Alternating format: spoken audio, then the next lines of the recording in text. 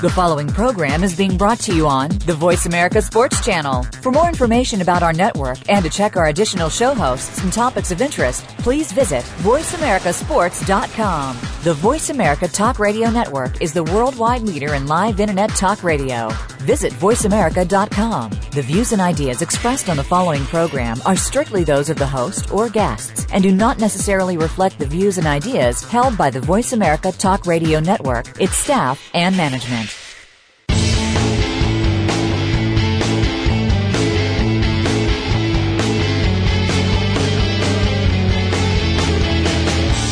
There's a strong link between sports and medicine. If you're not at the top of your medical game, you can't play well, or you just can't play. Welcome to Bruce the Sports Doc with medical expert Dr. Bruce Grossinger. This program looks at advances and breakthroughs in medicine and how it relates to sports. Plus, you'll receive preventative tips and analysis of sports injuries this week. Now, here's Bruce the Sports Doc. Hey, welcome back. This is Wiz City, Spencer the Wizard talking, and welcome to a new episode of Bruce the Sports Doc. And we are here right now in our studios, and this is the place to be at. NBA Finals Central is right here. Sports Central all around the league is right here. Sports Medicine Central is also here. And on that note, I'd like to welcome in the neurosurgeon himself, the man, Dr. Bruce Grossinger. Well, welcome back, America. As you can tell, things are heating up. This show is going to be dealing with the NBA Finals, a preview, as well as some exciting topics in sports medicine. We always like to start with a bang, and that, of course, is the NBA Finals. We want to hear the predictions, and we certainly want you at home to be analyzing our predictions as we head. It's Tuesday, and tonight is the beginning of the NBA Finals. Absolutely. I can't wait for tonight. Kevin Durant, Oklahoma City, Oklahoma. Welcome the Miami Heat into their building, into the Chesapeake Bay Arena, and that place is rocking. I mean, I have to say that if that's the biggest home court advantage in the NBA is Oklahoma, and I got to give their fans a ton of credit. Their blue outs, their white outs, just insane. Just an awesome place to view a basketball game, and I'd love to go there someday to the Chesapeake Bay Arena and watch an Oklahoma City game because those fans are really up and at it. But right now, I want to kind of lead the show off, kind of kick it off a little bit, and kind of center this conversation.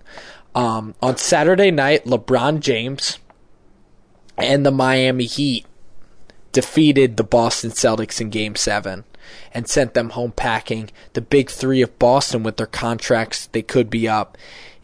First off, I got to give my hats off to Boston for a great series and really pushing Miami to the brink in Game 7. They were leading with 8 minutes to go, and a lot of people, not even me, thought that Boston had the firepower and had the fresh legs to compete with Miami, but they really did.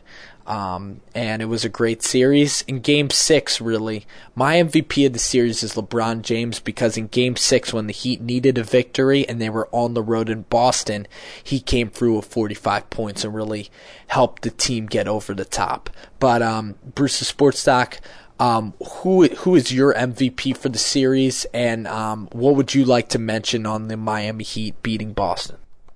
For that series, the MVP would be LeBron James. He, in each game, stepped it up. He was the central figure.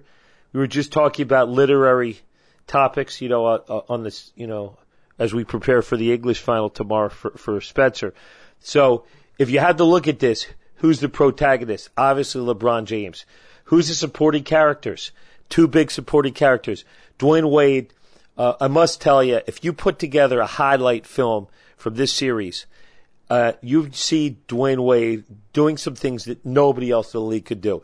And by that I mean driving to the basket, floating in the air, twisting, falling to the ground, whether it be right, left, under the basket, wherever, and somehow before he hit the ground, releasing the shot and banking it in, and just spectacular. So we have to give him mad props for that. We also have to give Chris Bosh credit for coming through big. You know, when he was in Toronto, he was the central figure. He was the main guy, the protagonist. But in this final game, Chris Bosh came back from the injury and hit nothing but net. But again, LeBron, 31 points in the final game, monstrous rebounds. Unlike many protagonists, unlike many stars, he really plays defense, okay? So you've got a guy who plays it all. I think that the decision and the idea that they have the three coming together in Miami still sticks in our craw a little bit, but you have to give LeBron James for that credit for the series. I agree, because you look at this series, in Game 5, Boston went into Miami, and when Paul Pierce hit the 3 over James, Boston had a 3-2 lead, and a lot of analysts, including Stephen A. Smith, were writing off Miami, saying that Boston could win this game and go to the finals to play Oklahoma City, and everyone was riding Boston coattails, and people were even debating could this be the end of the big three in Miami? Could LeBron James be traded? Could Dwayne Wade be traded? So before Game 6, Miami had a ton of problems. Eric Spoelstra, if they would have lost Game 6, he definitely, in my opinion, would have been fired. And Miami Heat as a whole would not be going to the NBA Finals. And that would be a huge failure, as Boston would go on to win. But we all know who prevented that. And it wasn't Dwayne Wade. He had 17 points. And Chris Bosh, he wasn't a central figure at all in this series. He was hurt for 6 games of the series. So that only left one guy to prevent Boston from winning that game at home and kicking Miami out. And that was their chance, Boston, was to stick it to Miami at Game 6 in the TD Garden at their own house, because that's how road teams win series, in 6 games. How many people expected Boston to really come in the Game 7 and steal the game in Miami? I definitely didn't think so, and I knew that Miami would come back in the third quarter with a punch in Game 7, but Game 6 was theirs to win, Boston, and guess what? LeBron James went 19 for 26, 45 points, one of the greatest performances in recent playoff history. The guy was phenomenal, okay? Fadeaway jumpers, his jumper was wet. It was butter the entire game, and he was dunking over anybody in his way. I mean, Kevin Garnett, see ya. Brandon Bass, woo! LeBron James was flying through the air, making ridiculous dunks. And as he drives down the lane, when he's got momentum, the guy is like a train. I mean, if you've ever met LeBron in person, I mean, that guy is the fittest. He's a freak athlete. And Game 6, he put the team on his back when they needed it the most. So LeBron is the MVP. I look at it, we still have some time in the show for the segment. We are beginning the show. I want you guys to stick with us, of course. I want to center us out on a topic, actually, that I've been thinking about for a while, and this might take a little bit longer than just this segment, but we're going to try to begin this topic, this segment. And this is one I want to ask you, Bruce, the Sports Doc, is, as you look at LeBron James and you look at the NBA, with LeBron James and the Heat in the playoffs, I believe that the NBA is at an all-time high in interest of fans. And last year, I'd say that after Dallas beat Miami, even though the NBA had a lockout, that finals was so climactic, and fans really remember that NBA finals, and it was such a heart-pounding NBA finals, and Dirk was really a hero, and LeBron went home as a second-place runner-up, but still considered a loser and a failure by many, frames of mind during the Big Three. So my question to you is LeBron James getting in the finals and Dallas winning last year, how high is the NBA right now in interest? And I just want you to talk about maybe how interested you think the whole country is watching NBA basketball right now. Yes, before we get into nuts and bolts of our predictions, the answer to the question you posed is that I believe the NBA is really experiencing a renaissance, that they're really exciting. I myself, I was disappointed when our hometown Sixers lost. I mean, it was a bitter pill to swallow, and I've always rooted against the Celtics. But I have to tell you, I looked forward to every night, to those games. And each game has a different flavor. Okay, the Celtics Heat had a flavor. It was often ugly. It was junkyard ball, and it was mano a mano.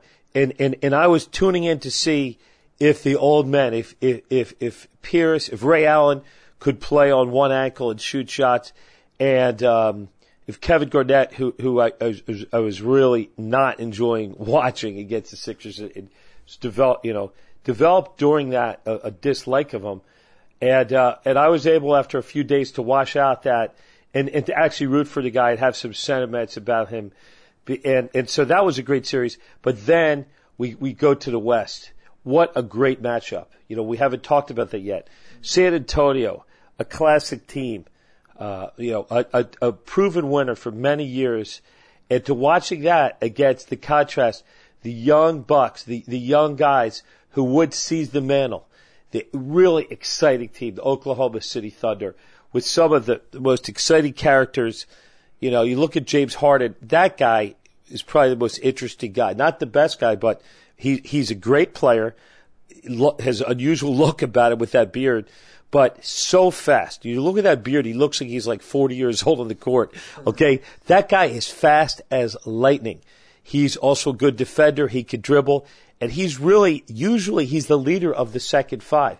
But in the playoffs, he's right there as the number 3 man. Right. This NBA season, we've seen so many players grow up. And Oklahoma City, it was really a changing of the guard in the West. Because you look at the Lakers, you look at Kobe Bryant, he's been there, he's done that. Oklahoma City went out, they beat them in 5 exciting, riveting games. And then you look at San Antonio. San Antonio got off to a 2-0 lead. You saw Parker, Ginobili, and Duncan. They looked like they were unstoppable. But then the Thunder made some adjustments on D from Coach Scott Brooks, who has done a tremendous job. He put Cephalosha on Tony Parker and slowed him down. And then you look at Harden. Ice in the veins. Cold-blooded three-pointers. Westbrook is so exciting. He's so fast. And then Durant, of course, with the clutch instincts, he could just score in bunches when the Thunder really need it. Some great comebacks by Oklahoma City. Changing of the guard in the West for sure. San Antonio in the autumn of their careers, and also the Boston Celtics. So the Miami Heat right now, I think they're in their prime. Oklahoma City is still young. They're still before their prime. So NBA is at an all-time interest. When we come back to the segment, I want to talk about LeBron James, and I want to talk about the NBA fans' perspective. It should be really interesting. You're listening to Bruce the Sports Doc, Voice America Network.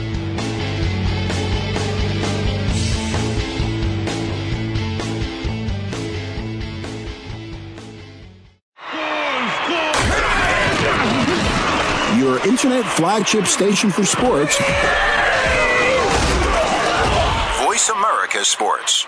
Dr. Bruce Grossinger is a board-certified neurologist and managing partner of Grossinger Neuropain Specialist, serving the Philadelphia and Wilmington, Delaware areas in the fields of sports medicine, pain management, interventional spinal surgeries, and occupational medicine. Dr. Bruce is the director of the National Sports Concussion Program and works as a senior medical advisor for the National High School Coaches Association. We're involved in the propagation of increased safety measures in all levels of sports participation to render the games safer in terms of brain and spinal injuries. This involves education of athletes, parents, trainers, coaches, and administrators at the amateur and professional levels. Clinical consultations and treatment can be scheduled directly with Dr. Grossinger at 610-521-6063. Visit Dr. Bruce online at brucethesportsdoc.com. Again, for consultations and treatment, call 610-521-6063 or visit brucethesportsdoc.com.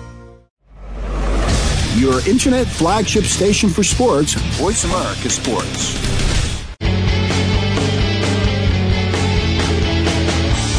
You are listening to Bruce the Sports Doc with Dr. Bruce Grossinger. If you have a question or comment about today's program, please call in at 1-888-346-9144. That's 1-888-346-9144. Or send an email to bruce@brucethesportsdoc.com. Now, back to the show. Shanae, Tortaloo America, welcome back. This is West City and Bruce the Sports Doc, bringing it back to you old school right here out of the Tasty Cake Studios. All right, so I was talking last time we met each other, which was a couple minutes ago, actually. I last spoke to y'all, America. I wanted to now talk and ask Bruce a golden question that I've had in my mind for a long time. I know that the country isn't that excited about horse racing, but you can also, this question, horse racing could be brought into it, actually. A great question this weekend that I came up with is, this is the golden question, really, is if LeBron James wins an NBA championship, the level of interest and attention in LeBron James, in the Heat, in the Big Three, in NBA basketball, if he wins, if he gets that one championship and people, will the hate stop for LeBron? Will the criticism stop for LeBron James? Will NBA fans kind of be turned off by the Miami Heat even more? Will the hatred continue? Will the interest still be there next year if the Heat make a deep run? And will the rooting interest be really against him? What do you think will happen if LeBron wins a championship? And do you think that the large scale of NBA interest, you can mention your personal opinion, but do you think the large scale of NBA interest, if he gets over the hump and wins his first championship, do you think it'll take some wind out of the sails of the NBA? I believe not. I think, like any good story, you need a favorite. Okay, in the NFL, it's the New England Patriots. In baseball, it's the New York Yankees. These are teams that you expect to win. And as a fan, you like to see some predictability in the sense you like to know who the king of the mountain is, okay?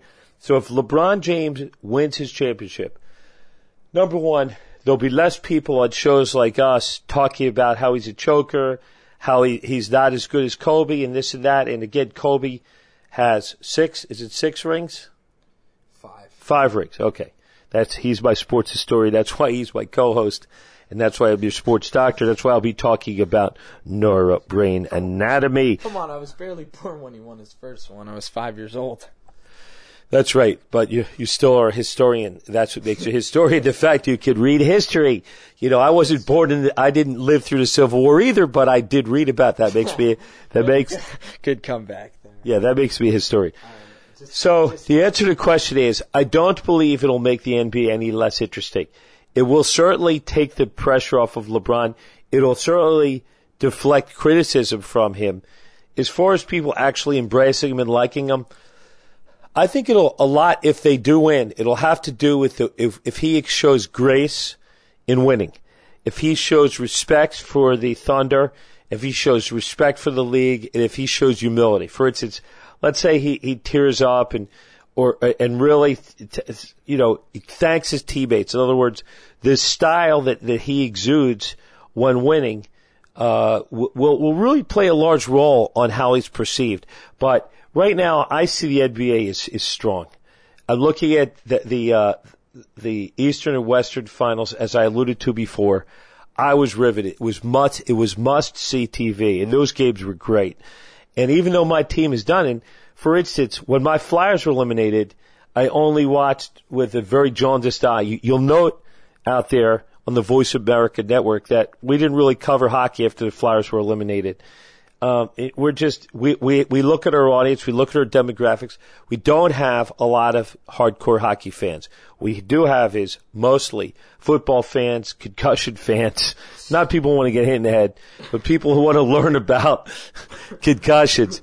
And also, people to get knocked out. We don't want them to get knocked out, although it is good for business sometimes. Now, we say that tongue in cheek. But the fact is, well, we are baseball fans. We are basketball. It's certainly football is the core. Football, even hot stove football. I think mostly we have a lot of Midwestern fans that are in the WWE Raw. Sheamus and Mark Henry.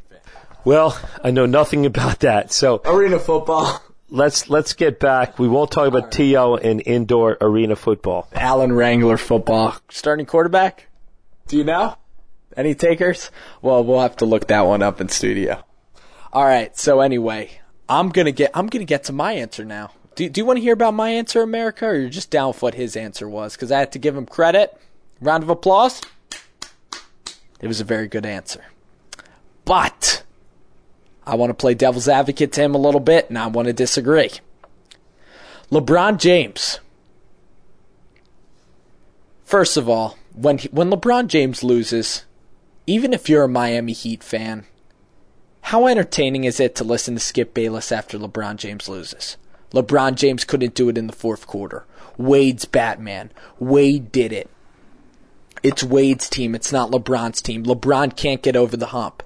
I mean, even what Dan Gilbert says was very interesting. And most of America is rooting for LeBron not to win a championship. They feel bad for Cleveland.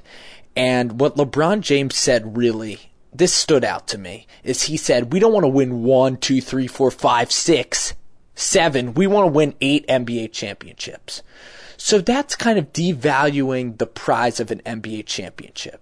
That's kind of taking away the run and taking away the glory of the game. And that's kind of taking away the honor and code of the NBA. That's why I think LeBron is so unlikable, because even after he won the Eastern Conference Finals, he said all this stuff like, oh, we're not satisfied. Oh, we're happy to win. Oh, this is a great victory, but we have to take care of business in the finals. Now, as a fan, you appreciate that, but at the same time, you're not going absolutely nuts. You're not going absolutely hysterical. It's not like, whoa, we won. We're the NBA Eastern Conference champions. That's how you should react to it, like a little kid, LeBron. You should act like you're 5 years old after you watch Jordan hit the game winner versus the Cleveland Cavs. You should give a fist pump. You should be smiling. Even a little champagne, LeBron, for winning the Eastern Conference championships. To him, he's so much about materials. He's so much about the legacy. He's not living in the now. He's not enjoying what he's doing. He's just rather getting over the stress.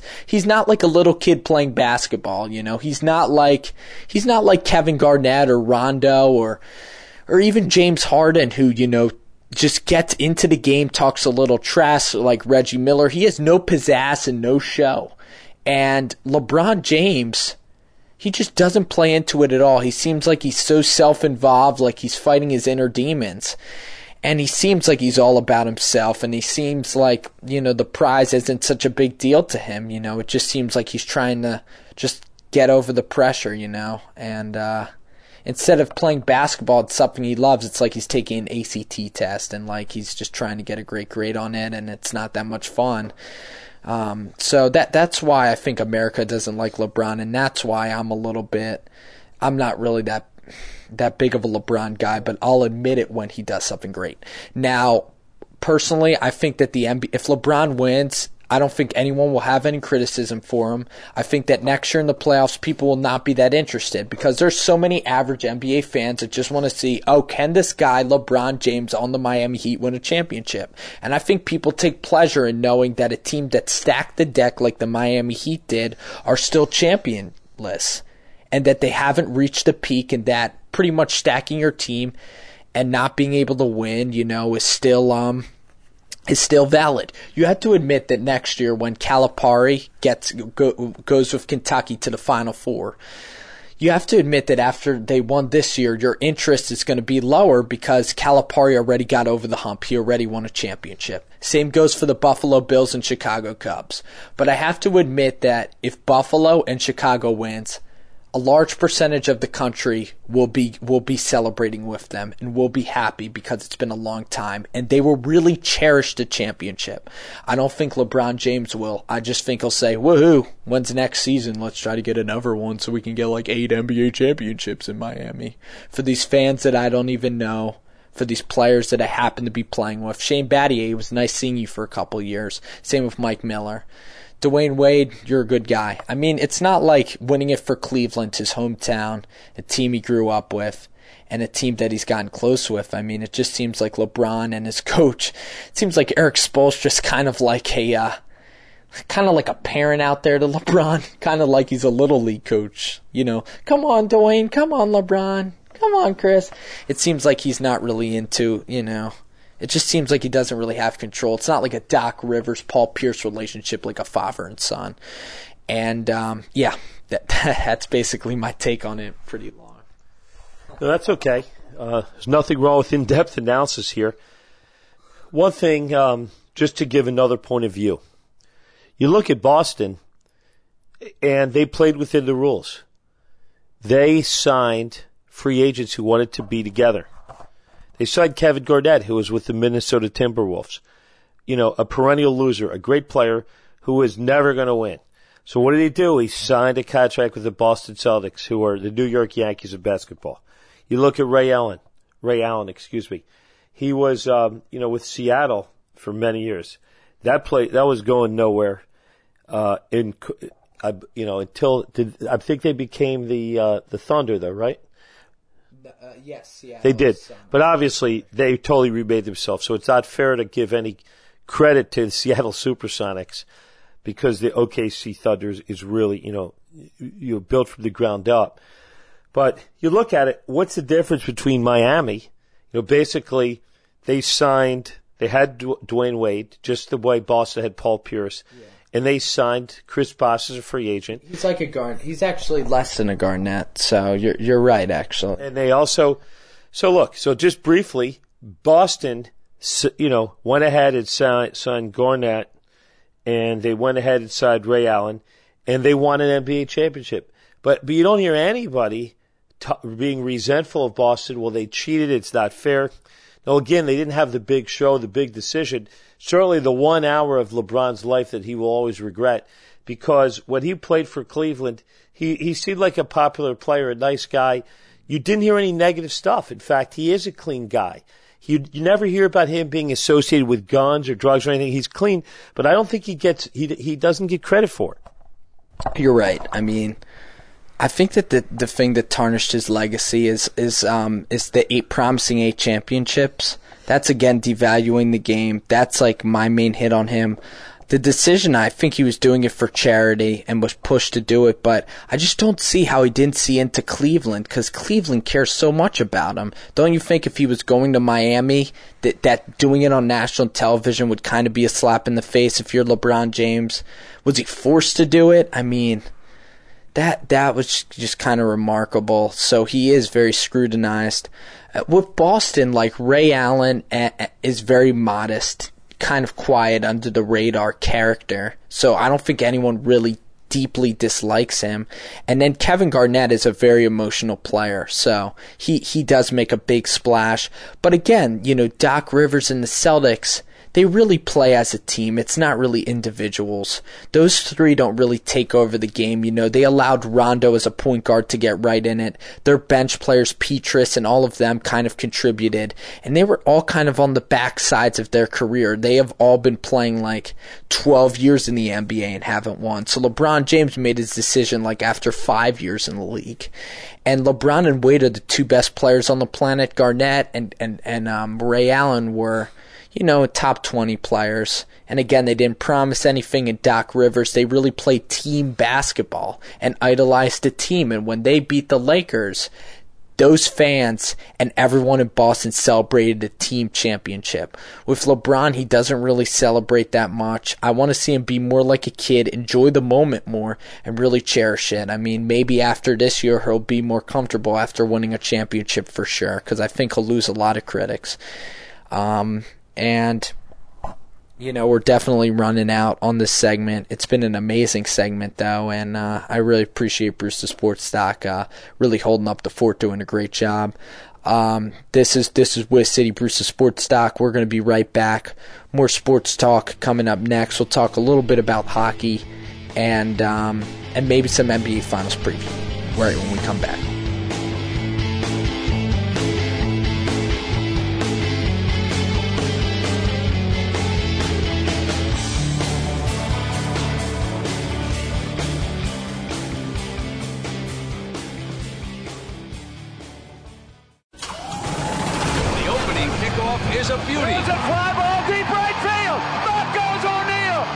Jump shot, got it with 2.8 seconds left. To left. I don't care where they put him.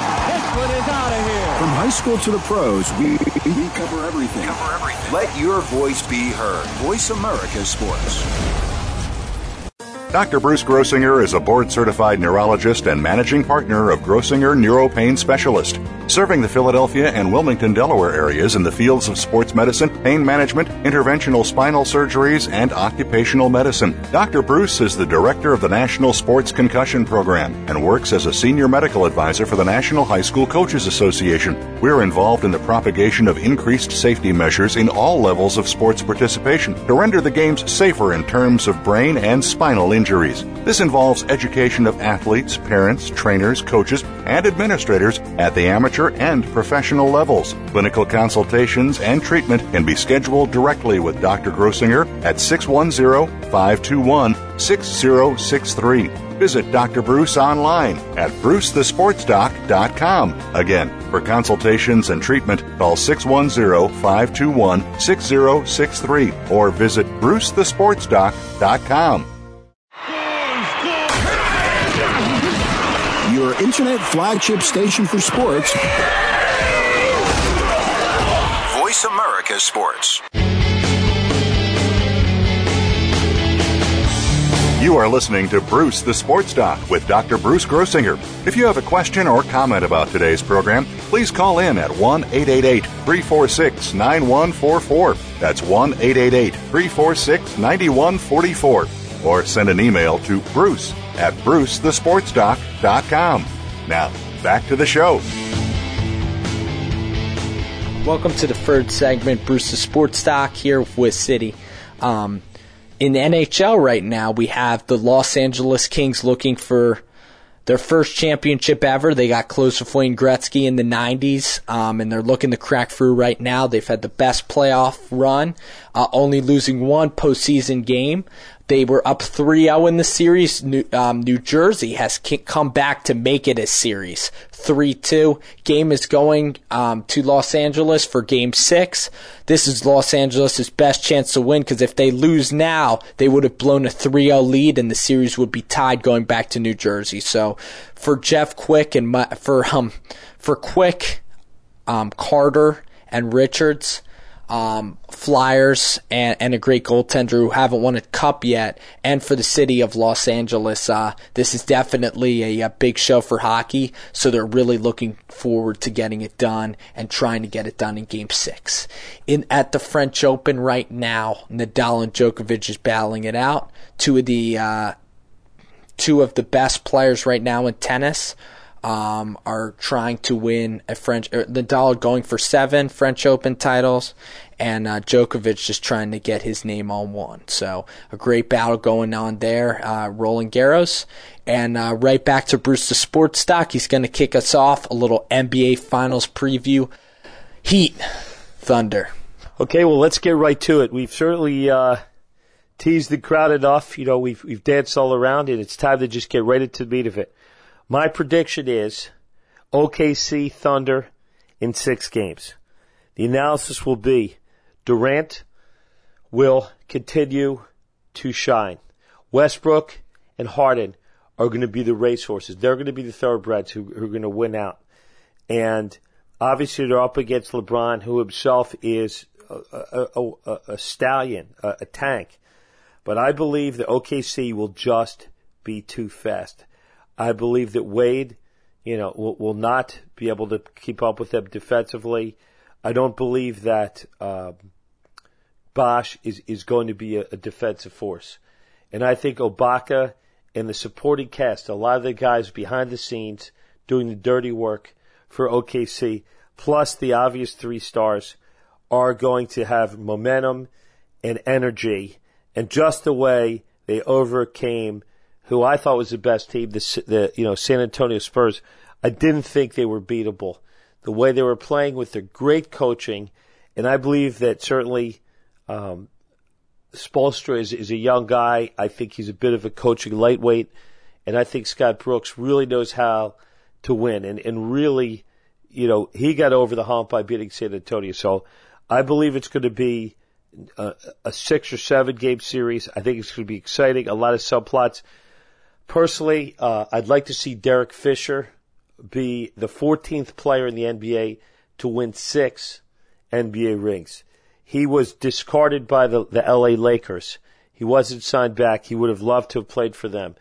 And he's a guy, who's been through some personal tragedy. I think you recall, Spencer, about 2 years ago when his daughter had a serious eye condition, and apparently she's doing better, and I certainly, I hope so.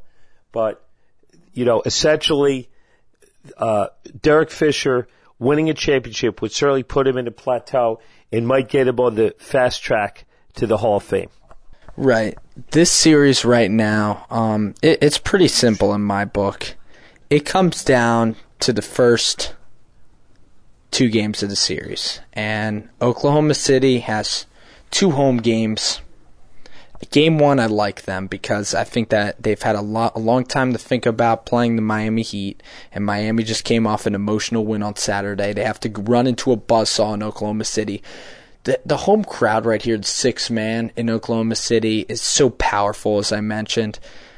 I thought about this one a lot, and I think that Oklahoma City in transition, you even saw Boston get out in transition, and put it this way, no offense to Boston, but they're nothing compared to Oklahoma City on the run with Westbrook, Harden, and Durant. So I really like the Thunder in 6 games. They have to win the first 2 games, though. They have to hold serve at home because they're winning 1 in Miami. Only 1, if that. So put it this way, I think the game goes 6, and I like Oklahoma City to win because of the home court advantage, really, and because of their transition. I think Safalosha needs to play big on LeBron James. That's the key. They need to force the Heat to take jump shots, and I think the Thunder are athletic enough to get back on defense. I think that the Thunder have a deeper bench, have more scorers that can come off the bench. I think Perkins and Ibaka down low are very suitable. I think Bosh will be shut down by Ibaka. I think Perkins will play well. And Cephalosha is really an X factor because if he can chip in offensively and the way he plays LeBron James will be huge. You just can't let LeBron get into the lane.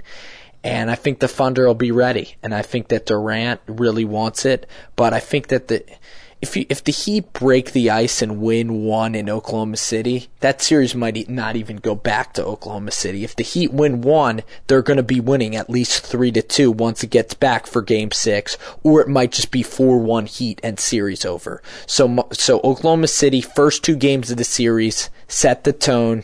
And if they win those 2 games, I think they'll be fine. They'll win 1 in Miami. That's all you need because you're not going to drop 2 games when you get back home. So it seems that we are in agreement. In fact, precisely, we believe OKC will win. If so, as you indicated, the conflict and suspense will remain for the NBA. They will again be talking about LeBron not making it. Again, heightening the suspense. When, if ever, will he win the championship? Dwayne Wade is not getting any younger. And as far as this team, will they still retain, the big 3? Will Miami maybe unload Chris Bosh in order to get a better supporting cast? I think that the talking about the Miami Heat failing just brightens people's days. I mean, I think that after what they said about 8 championships, and I think that'll bring a smile to people's faces that they still haven't won yet. So, that's just my take on it. And I think that the discussions that sports analysts will have all year about the big 3 will be very entertaining if they are not successful. I want to switch gears for a moment and talk about the Philadelphia Phillies. What a major disappointment they are, and I'll share my thoughts. And in the last part of this, I want to hear yours as well. It's just amazing how they're imploding. Cliff Lee lost. Actually, was not the losing pitcher today. Joe Savory was the losing pitcher in 10 innings. 2 straight days the Phillies lost to the Orioles. They are now 8 games behind the Nationals. At this point, Roy Halladay is on the disabled list, along with really a majority of good players. Chase Utley, Ryan Howard, the core of the team, also on the disabled list. Placido Polanco, just tore a ligament. Freddie Galvis, young little second baseman, defensive spark, may have a compression fracture in his pars interarticularis. That's an easy word to say while you're whistling and eating crackers. Speaking, that's a spinal fracture. It may require him to spend a lot of time out. So we look at the Phillies. We see how the $120 million pitchers, Halladay and Lee, have just not made an impact, and how you see the Washington Nationals, surprisingly enough, in first place. You know, I compared the Phillies to the Boston Celtics. I have to give Ruben Amaro all the credit in the world. I mean, the way he built this team to succeed in the now. And the now was 2008. When they beat the Rays, they were in their prime. Chase Utley, Ryan Howard, Jimmy Rollins, Polanco, Jason Worth, even Joe Blanton. I mean, this team was in the height with Cole Hamels as the pitcher. Then they got out and signed Roy Halladay, a big name, made it back to the World Series. This team was just like Boston. They had a 5-year span of greatness, and Amaro knew that. And then he knew that right now this could be the end this year. And, Phillies fans didn't expect it to happen this quickly, the end. But right now I think it's rebuilding mode for the Phils. But you got to respect Amaro, because there's some franchises like the Pittsburgh Pirates or the Cubs or, Athletics that don't really get over the hump and don't really have those 5 years of greatness and don't even have a World Series banner in the first place. So you got to respect what the Phillies gave you. They had 3 maybe Hall of Fame players in here, and it was great to see them in their prime. But right now, I respect Amaro, and I had a great ride with the team. But right now, it's someone else's turn. And it's funny, the Nationals really peaked, and I think that they're peaking even earlier than a lot of people would think. So you got to give them credit, and same Florida. We're now nearing the part of the show that, in this case, because we had so much to talk about with the NBA Finals, we really are only going to spend one segment on what I think will be a very interesting topic for the listeners, which will be the diagnosis and treatment of low back pain. It's summertime. Everybody, you're out there, you're playing softball, you're golfing, or you're playing an organized sport, or you're a professional athlete, and you have low back pain. And you want to know, what do I do about it? Well, as a neurologist and board-certified pain practitioner here in the Philadelphia area, in the 4th segment, I'm going to give you the menu. I'm going to give you the answer, the truth about how to treat your low back pain.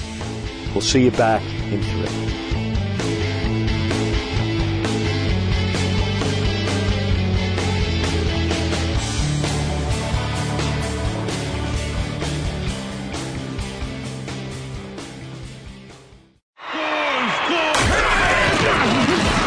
Your internet flagship station for sports.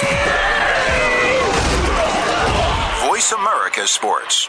Dr. Bruce Grossinger is a board-certified neurologist and managing partner of Grossinger Neuropain Specialist, serving the Philadelphia and Wilmington, Delaware areas in the fields of sports medicine, pain management, interventional spinal surgeries, and occupational medicine. Dr. Bruce is the director of the National Sports Concussion Program and works as a senior medical advisor for the National High School Coaches Association. We're involved in the propagation of increased safety measures in all levels of sports participation to render the games safer in terms of brain and spinal injuries. This involves education of athletes, parents, trainers, coaches, and administrators at the amateur and professional levels. Clinical consultations and treatment can be scheduled directly with Dr. Grossinger at 610-521-6063.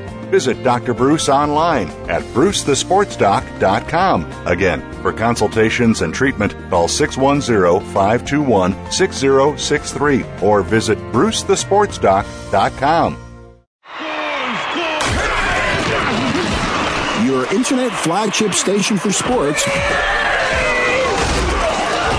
Voice America Sports.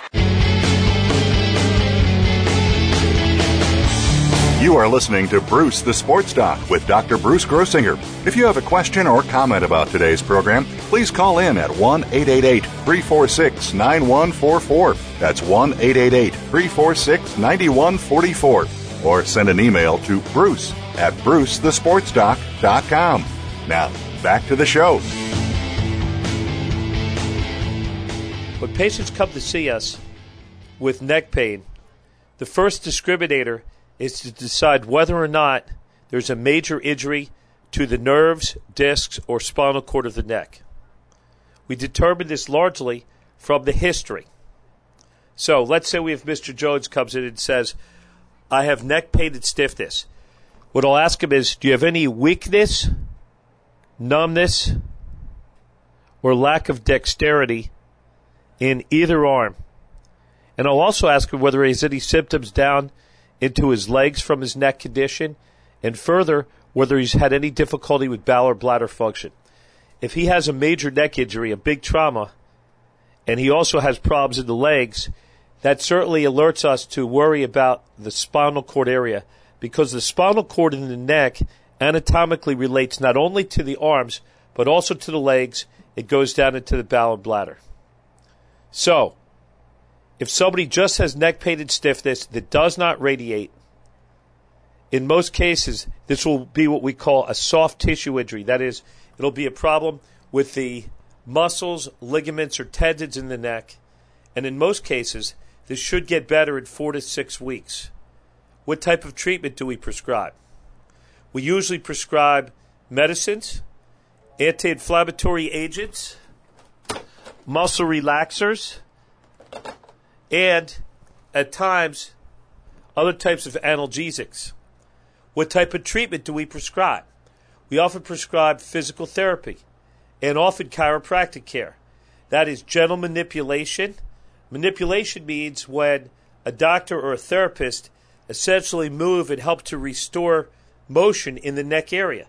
And the most important planes of motion include forward flexion, extension, which is raising your head back, bending to the side, and rotation. So in therapy, we'll often start off by ordering modalities. That'll be heat, coolness, ultrasound, in addition to, at times, some ancillary treatments, including a TENS unit, which is an electrical stimulation unit, and sometimes we'll prescribe a soft brace, something called a soft cervical collar, that the patient could wear at bedtime in order for them to achieve some comfort. So, number one is the mild injuries. Number two is what we call the radiculopathies. That is injuries that involve the discs and nerves in the neck. How can we tell that these are more serious cases? Well, often it's a matter of sitting down and talking to the patients themselves. And they will tell you, Doc, my neck pain radiates into my right shoulder and arm. I've got weakness, and I've got tingling in my hand. So what I usually do as a detective is I listen carefully to the story. I look at exactly the areas where the muscles are weak, and I test the muscles. I use a reflex hammer to check reflexes, and I'll also check sensation using things like sharp, dull, vibratory stimuli. In this case, let's call this case 2, I find that the patient has weakness of the triceps, that's elbow extensors, weakness of finger extensors, as well as diminished sensation in the back of the hand, particularly the middle finger, as well as a diminished triceps reflex. That is, when I bang on the triceps, I don't get a normal stretch reflex. I get a more diminished response. That heightens my sensitivity for pathology at C6-7. So what will I do then? I'll order an MRI of the neck. The MRI of the neck shows a pretty large herniated disc, a slip disc, at C6-7, pressing on the nerve. Well, how do I confirm there's nerve damage? I personally do a test called an EMG. An EMG stands for electromyography. You probably heard about this. And we do it right here at Grossinger Neuropain Specialist. So if any of you within the sound of our voice are close to Pennsylvania, New Jersey, or Delaware, we are very proud of what we call our painless EMGs. That is, we use very small micro-thin needles, and you could call us at 610-521-6063 or 6064, and you could say, I heard Dr. Grossinger on the radio. My doctor sent me for an EMG, and I don't want a lot of pain. So what we have is very, very small needles.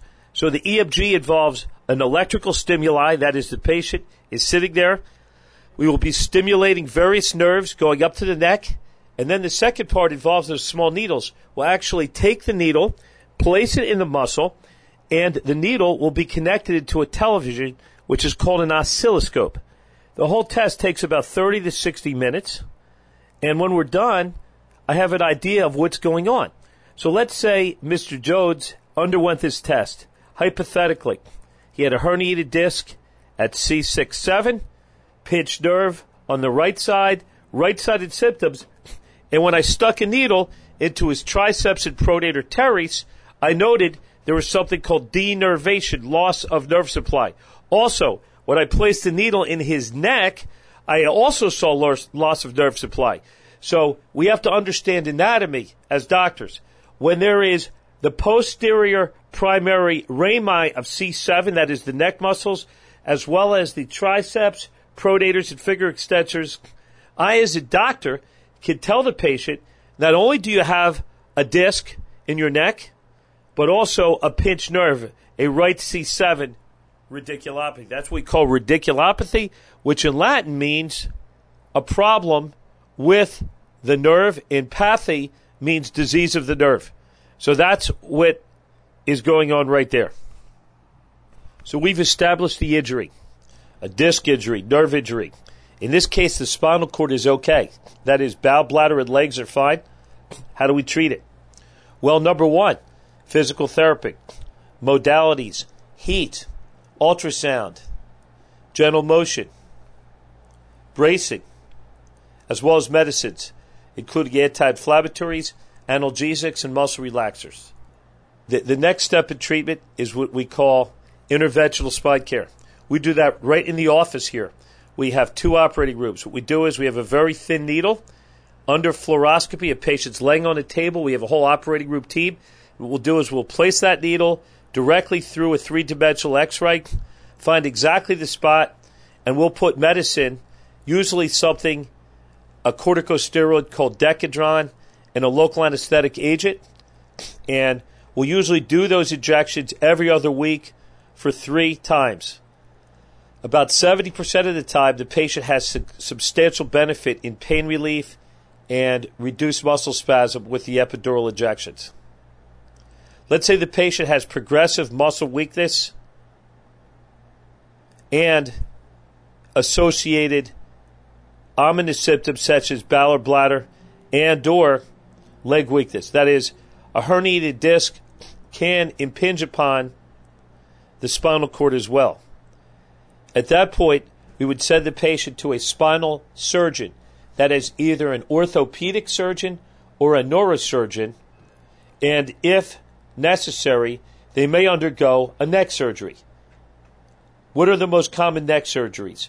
When one has a single disc which is confined, the usual surgery is called a laminectomy. That is, the surgeon goes in, cuts out part of the bone on the back part of the neck. They'll go in and remove the disc. That's called a discectomy, and they'll stabilize the area with a fusion. There are many new ways to fuse the spine and protect it from further injury. They include bones, allograft, usually that is a bony graft from the patient's iliac crest, their hip bone. Rarely, they can use bones from a cadaver, and most recently, there is hardware, such as titanium plating, and that is, we have a metal plate and screws which are attached and screwed in to protect the bones, the vertebral segments above and below the area of the injury. There's also a new technique which is called an artificial disc replacement. The FDA has approved artificial disc replacement in the neck and back. They've approved it under certain circumstances where there is one level of disease and therefore there is one artificial disc. So instead of fusing the area and putting bone in there or plates, what they'll do is they'll use an artificial disc. That is a disc which is synthetic and which has the same abilities to act as a shock absorber, and that is essentially placed surgically into the patient's body. These new artificial discs are extremely compliant, provide a lot of absorption, and have a very low risk of rejection from the patient themselves. So, we've gone through a whole litany of treatment, starting with diagnosis, as well as physical exam, MRIs, EMGs, injections, physical therapy. I've told you about surgery. Well, after the surgery, the patients will usually need to be in a hard collar, a Philadelphia collar, for anywhere between 3 and 6 months. And what that does is it allows the bones to fully stabilize and fuse and allows there to be structural return of stability to the neck.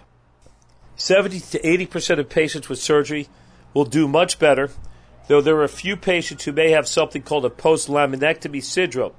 This is usually caused when there is excessive scarring in the area, which is called epidural scarring. The patients also can undergo recurrent disc herniations. That is, let's say this patient who had a C6-7 herniated disc got a fusion, and a year later they developed another herniated disc above the level of the fusion at C5-6. Regrettably, mechanically speaking, there is a risk of recurrent disc disease above and below the area of a fusion, and that has to do with the spinal mechanics. Following the surgery, following physical therapy, there's usually a period of rehabilitation for 4 to 8 weeks. And then the patient can involve themselves in retraining, that is strengthening the muscles, stretching, and essentially gradually returning back to either employment or returning back to training for their sport. If this is an athletic injury, they will often go through a very graded return to sports. The exertion will be monitored typically by a trainer or exercise physiologist, and eventually the patient could go back to playing sports. With respect to neck surgeries, the typical time for professional athletes, it's usually about a year out of service. So with professional hockey and football, somebody goes through a neck surgery, laminectomy, and fusion, they're usually out for a year. There are some rare cases where patients, typically due to their age, are advised not to ever return back to their sport of interest. So let's summarize. In this segment, we talked about what happens with neck injuries. We talked about being the doctor and receiving the information and how the story itself can tailor us to appropriate treatment, to appropriate diagnosis, treatment, including MRIs, EMGs, physical therapy, chiropractic, injections, and surgery. So this is a pretty comprehensive overview, and we hope you enjoyed this segment of Bruce the Sports Doc. Thanks for joining the discussion this week on Bruce the Sports Doc. Tune in next Tuesday at 2 p.m. Pacific Time, 5 p.m. Eastern Time for another edition with Dr. Bruce Grossinger on the Voice America Sports Channel. We'll see you then.